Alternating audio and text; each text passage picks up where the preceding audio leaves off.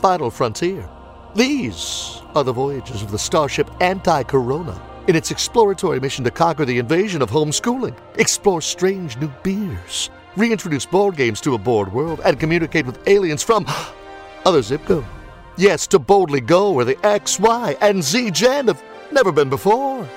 I am Captain James T. Burke, known for my eerie and jilting voice mannerisms.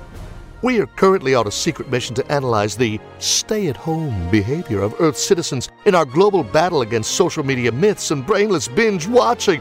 In preparation, we have been practicing social distancing for light years. Lieutenant Uhura is over there and never gets out of her chair. Chekhov is there, talking to himself in some strange dialect I could never understand. Bones is locked in his lab playing with his test tubes. Scotty has been isolated in the engine room for the last 3 sessions wearing nothing but a kilt, and no one ever wants to go near Spock. Don't get me started on him. And me.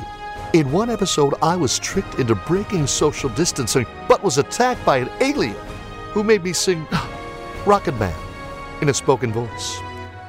She packed my bags last night. Pre-flight.